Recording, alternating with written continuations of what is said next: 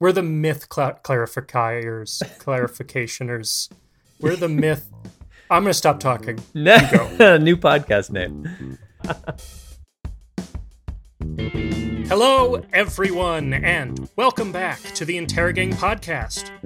We are back after a summer break, or winter break for our Southern Hemisphere friends, and we are well rested and ready to get back to some font talk. This week on the Interrogang, we will again bring you the font releases from the recent past, as well as some summer releases that caught our eye that we couldn't let you miss. And then we will get to the bottom of why finding out who designed a font can be so tricky. I'm your host, Joshua Dick, along with my good friend, your Interrogang co-host, and a man who only uses Roboto when he's blotto, Kyle Reed. How are you today, Kyle? Hi, Josh. It's so good to be back. I'm not feeling blotto. Not this time, not since the incident. Not since that That's right. horrible episode we recorded once. Well, let me tell you, I call it how I sees it. And, if you need to talk to someone, if you need some help, I just know you are a man who uses Roboto. And sometimes you need to talk about these things with a hired professional. Yes. It is good to be back. Let's give the people what they want. This is week 35, 2022.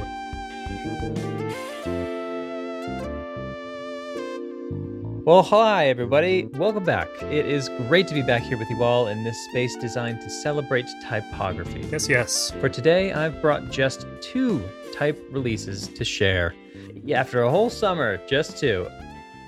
No, not actually. It's just 2 because we are representing releases from just this past week on this episode. So, The aforementioned week 35. yes, that's right. So, here we go with the first one. First to bat here is our undeniable institutional favorite, Future Fonts. Yes. That's right. We're home, Kyle. We finally made it. I'm home. We're back, baby. Talking to Talking you about about Future Fonts. how much we love Future Fonts. Not sponsored by Future Fonts. Not sponsored by Future Fonts. So yes, that's right. Future Fonts is back, revving up again after a summer lull. It seems as though they took a few weeks off themselves, which is good. Everybody should. So they have a new font release from Kostas Bartasokis, a new designer to the platform. They're called Canicule Display. Self-described as, quote, a vivid serif with an organic flair echoing memories of the pen, end quote.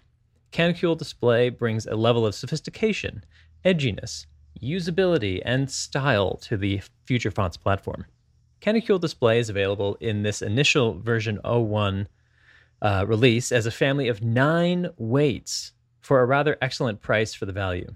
It's not often that a whole family of like 9 fonts will be released as a version 1 here, version 0.1 here, but this one really does deliver. Not even version 1. Yeah. So this font family is ready to go right out of the box. It is ready to be competitive out there with a plethora of other editorial high contrast stars. So head on over to Future Fonts, check out this debut. There's more to come, to be sure. Especially looking forward to releases from this designer, Kostas Bartasokis. Very good designer and a great value font here, so go pick it up. Yeah, and you're right. With Canicule Display, more to come, to be sure, but there are not a lot of There's a lot here point already. ones that are as thorough as this one. So we could be in for a blockbuster if it keeps growing from here. That's right. So the second type family release I'd like to cover is a little more on the straight and narrow.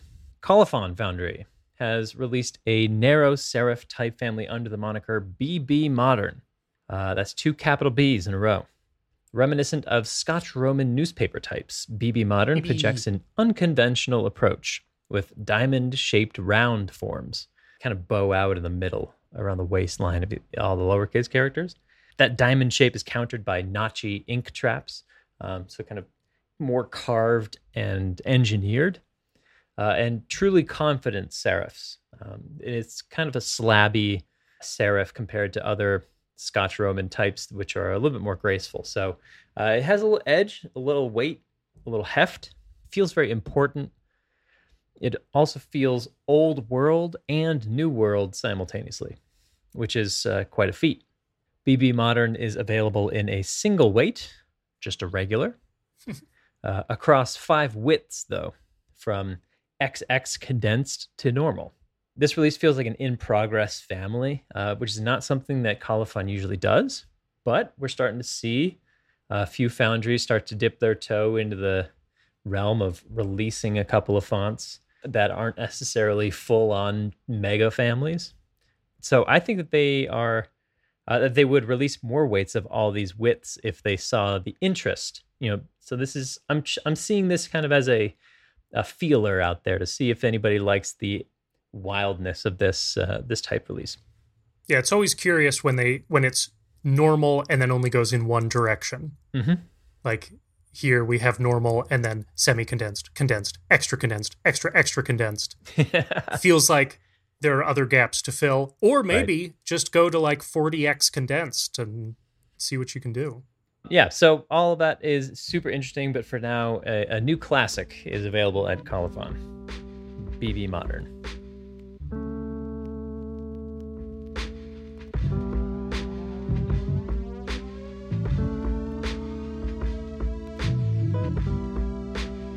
Kyle, the summer has come and gone, and we did have a lovely break away.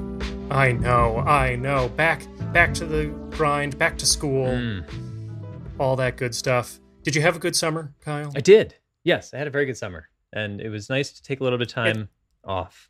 Very relaxing, bright and sunny, sitting by the pool, but we're back at it. But that is not to say that there were no font releases this summer. Of course there were. And so we wanted to go back and highlight some of the real gems from the summer that caught our eye as we went. Kyle, what was your favorite font release of the summer that unfortunately we weren't around to highlight as it happened in real time? Yes. We weren't able to share our joy for. Yes. Well, I think there were so many really fantastic releases this summer over the last 6 weeks or so. It was kind of a busy summer for all that talk of nothing happens in August. I don't know. Mm-hmm. Not true here in 2022. It's true. That myth is busted that nothing happens in August. Less happens in August, I would say that. But yeah, there we go. We're just going to clarify some of these myths. We're not going to bust them. Yes. No, but one of my true favorites from this summer that I really wanted to just highlight for everybody that I think deserves some great attention is Fang from Mathis Herzberg. I believe I'm saying his name right, Mathis. So at the very beginning of our time off this summer, Mathis Herzberg released a font family that I consider to be one of the most notable and maybe even most notable of the year. And that is a tough list to get on, but this is it's quite beautiful. So Fang, it is described as a typeface that, quote, stands like stone, but flows like water. I love that. Just wonderful. That's how you talk about fonts, people. That's great. That's right. Yes, and there are reasons for that you can unpack. The stands like stone part is that Fang is a font family that is clearly in alignment with conventions and constructions of traditional brush and chiseled Romans. So kind of like a Trajan type deal. So it's inspired by the stone. It has very strong proportions and stands well. But flows like water bit, Mathis has injected some horizontal movement into the letter forms that really do come out in the reading line. So there's a nice contrast there. So that phrase, love it. So Fang does bridge this spirit from then to now with moments of exaggerated terminals and end strokes, precision thins, making things digitally crisp, and fluid swashes galore. It's a new age Trajan. It's an old school design on a new chassis. It's really quite beautiful. It's something to look at and worth experimenting with if you're looking for something to get you out of your Geo Sans rut this fall. Yeah, and if you need something with some strength, this is that. It also kind of feels like each glyph has like some anger management issues. Really? It's got some angst? Well, because each part, like there is a part of every glyph that stands in as a fang. That was to me where the name came from. There's always something that kind of has this like, it's gonna get you, but it's but it's actually classy. It's reserved. It's like American Psycho. It's like if American Psycho were a font, you might choose Fang. Okay, I like that. There you go. I had not put that connection together of serifs being like fangs or that sharpness, but that makes a hell of a lot of sense. I don't know if that was the intent. It's what I got. Yeah, but take it or leave it, Mathis. Fang is beautiful, and you did a great job. Hear, hear. So, that's mine. What about you, Josh? I know that you've been keeping an eye on all of the releases, the same as I have. Was there one that kind of caught your eye or made you jump out of your seat? There truly was, and I really was very excited to bring this up as soon as I possibly could. So, okay, the time is nigh. Here I am, and that is Glyptic DJR. A digital revival of Herman Eilenberg's 1878 decorative serif Glyptic, is the most recent Font of the Month Club font, which I believe is August of 2022. Mm-hmm. In my brief but spectacular existence engaging with fonts, greatness sometimes can be lost on me. It might pass me by. But this one, I could not let it slip past. It is the first example I can remember of a font taking my breath away and requiring that I stare at it. Wow. Like a siren song singing as I row my dinghy by. I was truly incredible. Taken with this one. As is true with, I think, all of DJR's work. The devil is in the details. Mm-hmm. There are spirals and curlicues given exquisite definition. Unexpected ornaments and sharp points scattered across the glyphs that mean that every letter takes you on its own little journey. And there's an intimate spacing that he uses that keeps you from feeling like it's all just too busy. Yes. And all of this is in service to the original Glyptic, but make no mistake, this is DGR working his unique magic. What makes the Font of the Month Club so remarkable to me, beyond the obvious fact that noteworthy and innovative type is coming out as often as you have to pay your credit card bill, is the seemingly effortless way that DJR takes us in new directions. Like last year's incomparable Megazoid, which is so nice and Megazoid. So amazing. And it took that assertion that there's nowhere else for a geometric sans to go, and it replied, "The fuck there isn't." Yeah. Glyptic DGR takes the typographic beauty of the past and turns it into the typographic beauty of the future. Don't let it pass you by. That's a great line. Yes. Let the siren sing you to shore and take it all in. I love that review there, Josh. That's amazing. Thank you. I could sum it up in many, many more words. That was very succinct and nicely put. I like Glyptic. I think it's truly beautiful. I really want to see when and where it starts to make an appearance out in the world outside of Font of the Month Club, right? This is a font that I think people will pick up and try to play with and have some fun with, and then put it back down to do their quote unquote serious work. I'm intrigued by the designers out there who are brave enough to not put it down after trying it out and say, you know what, let's go with this, because this is has some change potential. Absolutely, because it certainly is decorative. It certainly is not shying away from decoration, and that is its beauty, is the interplay of ornament to ornament and decoration to decoration. And there's got to be hundreds of uses out there, again, like you say, for someone bold enough to not be scared off by the idea that a decorative serif might be too extra, too much.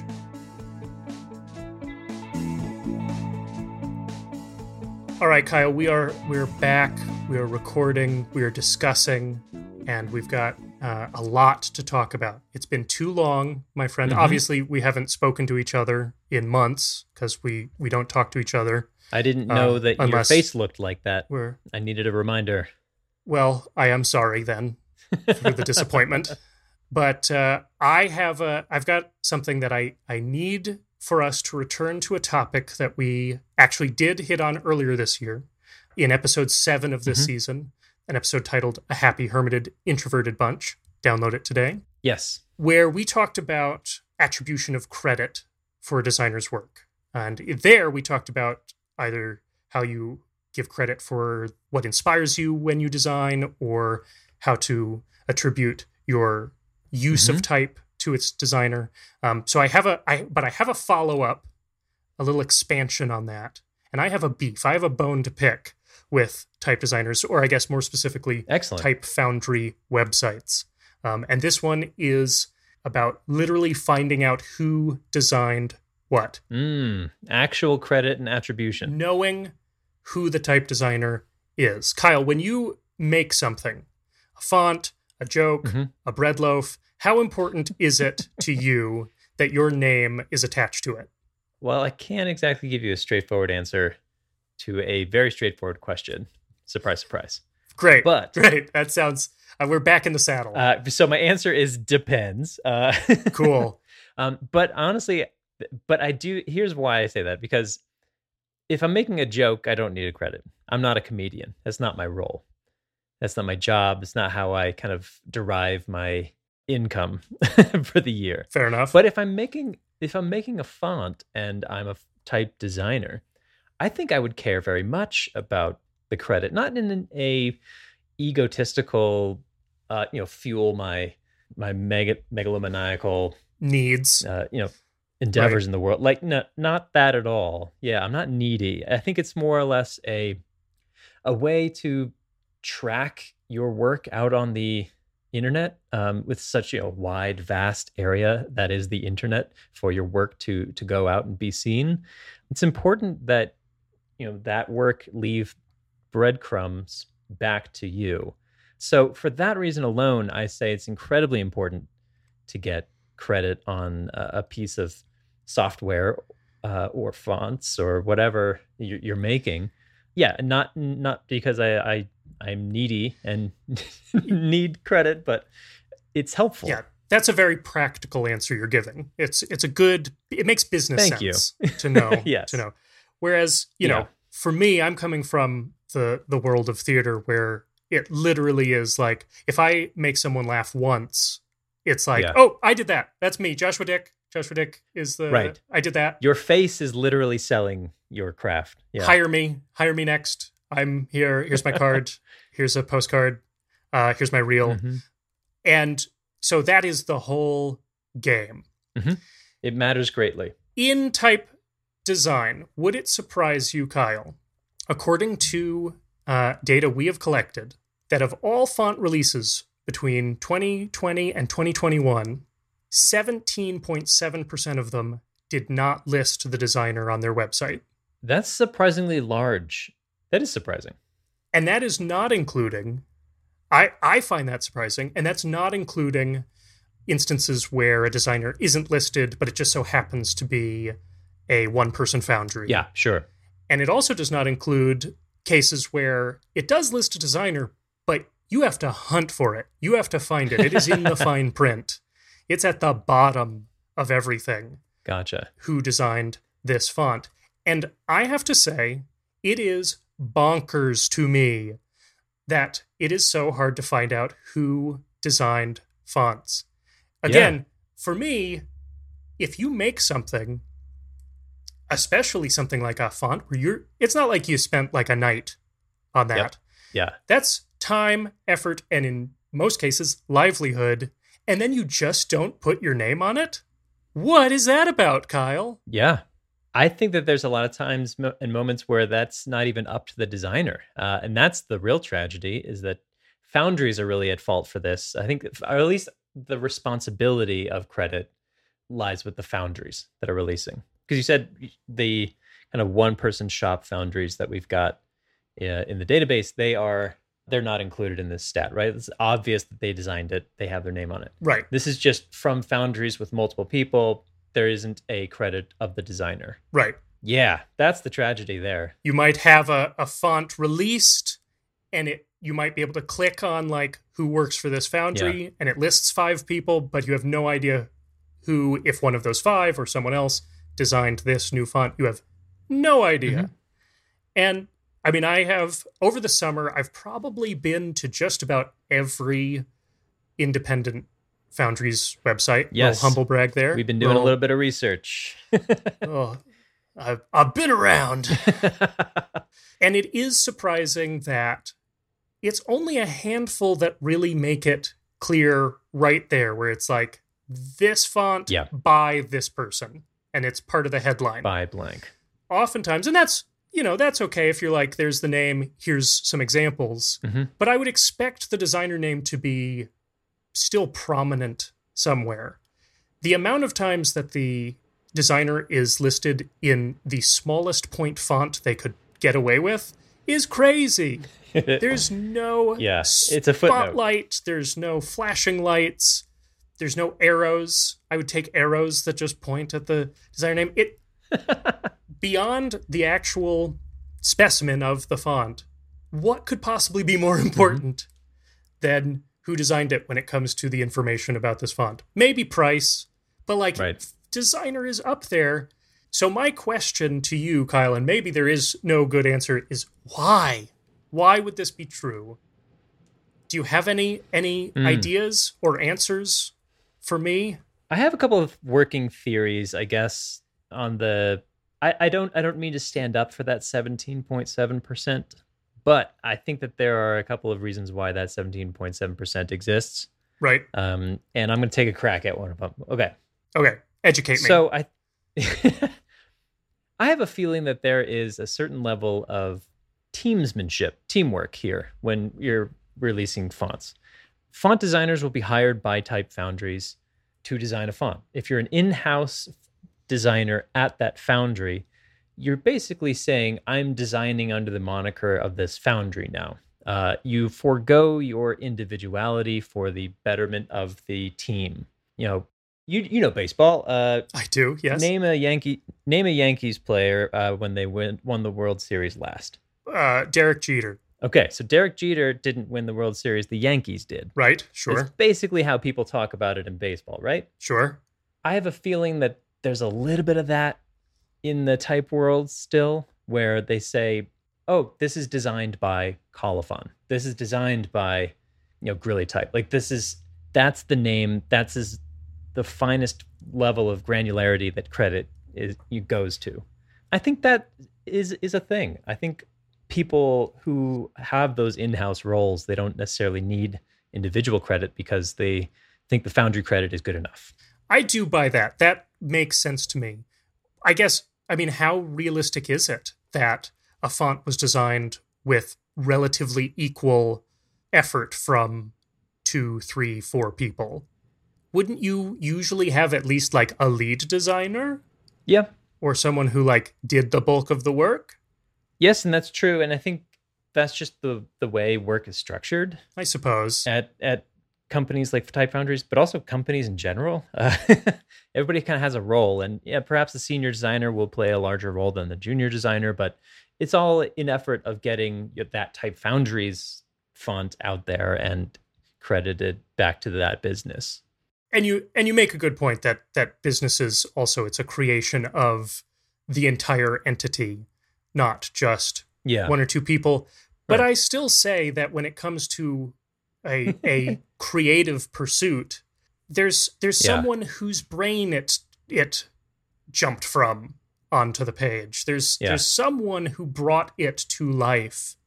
And it seems very weird to either not list that person, or let's go back to the other point of it is listed. It's just way down at the bottom. It's buried. We don't really want you to know. Not so important. What's that about? Yeah, great question. I don't know if that's just the type industry not having enough years under its belt selling digital fonts to the point where it's just, it cares more about the name of the font than the name of the designer. It hasn't come up as an important thing to put out there for some people. Or if it's just you don't care enough, I guess some founders are just all right, it doesn't matter. It continues to baffle me that, because nothing else is like this, right? You don't have books with no author listed. That would make you very suspicious. If there was just a book with no author. And so this is just typography with no authors. Isn't that bad? Like, isn't that weird?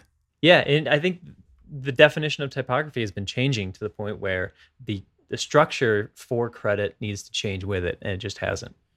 I guess with authors, so there really is just one author. There might be an editor, but they're listed in the inside flap. That's probably the case with fonts. And Right. To me, this is where fonts are very akin to music.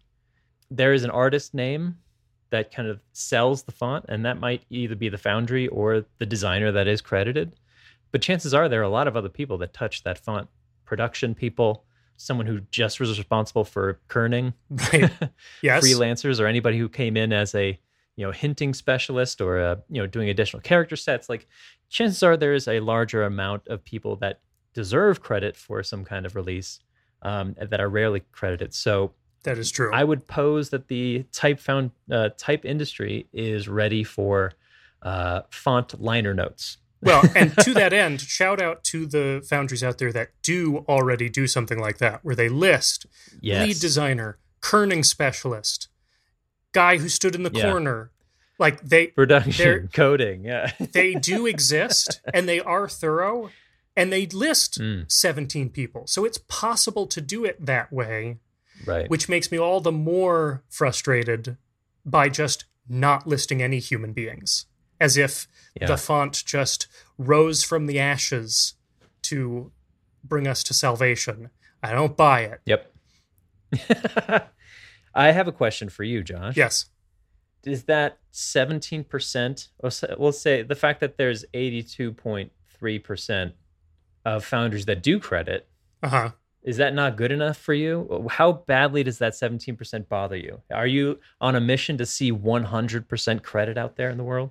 Or would you be okay with 90, 95%? Mark the time. I am claiming I want the industry to strive for 100%. I don't think that's an unreasonable goal. I am right there with you. Anything other than 0% that don't listen, it's just like I said, there's nothing out there that's like that, where you just act like no one made this. Yeah. And yes, occasionally a foundry will say, designed by all of us. And that's fine. Like, okay, you did list something. You did acknowledge that it was designed. But we can be more thorough. I think it's fair to be more thorough. I think you're doing a better service to the individual designers. I think the designers would like it. Who wouldn't like it? Yeah. And, we shouldn't hide our designers. They should come forth. Come closer. Come into the light. Well, wait, did we just off a whole bunch of type designers? No, I really agree with this, I guess, crusade now. You're on a crusade for 100% credit, and it's possible. I think it's possible. Oh, wait, I didn't even think of this. I think now it's become a tradition. Every year of Interrogating, every season, I need to come up with Josh's crusade. Last year, it was punctuation. Yes. I needed more punctuation marks. And now it's credit. Viva la punctuation revolution. Now it is, I want to see every font release have a by one person or two people. A name listed. Names. I want names. I need names. That's perfect. Or I'll break your thumbs. That's it for this week's Interrogang. This episode was edited by Andrew Spheris, who provides most of the original music you hear on the Interrogang podcast. The music you are listening to right now is Cut It Loose by Max Band. The Interrogang is a production of Proof & Co., and every episode can be found on our website, proofco.xyz/podcast, as well as on the podcasting app of your choice. Links to all the releases highlighted in our episodes, in addition to a wide array of other type news and notes, can be found in our weekly newsletter, which you can also subscribe to by clicking on the link in this episode's notes. We can be found on Twitter at proof_and_co, or you can always drop us a line via email at hello@proofco.xyz. If you have any thoughts on what we discussed in this episode, have any topics you would like to hear discussed on a future Interrogang, or if you also demand names, we'd love to hear from you. As always, thanks for being a part of the Interrogang. We will see you next time. We'll cut it down. There wasn't a whole lot of worthwhile in there. Basically, I just implied that you're a raging drunk, so let's take that out. Yes.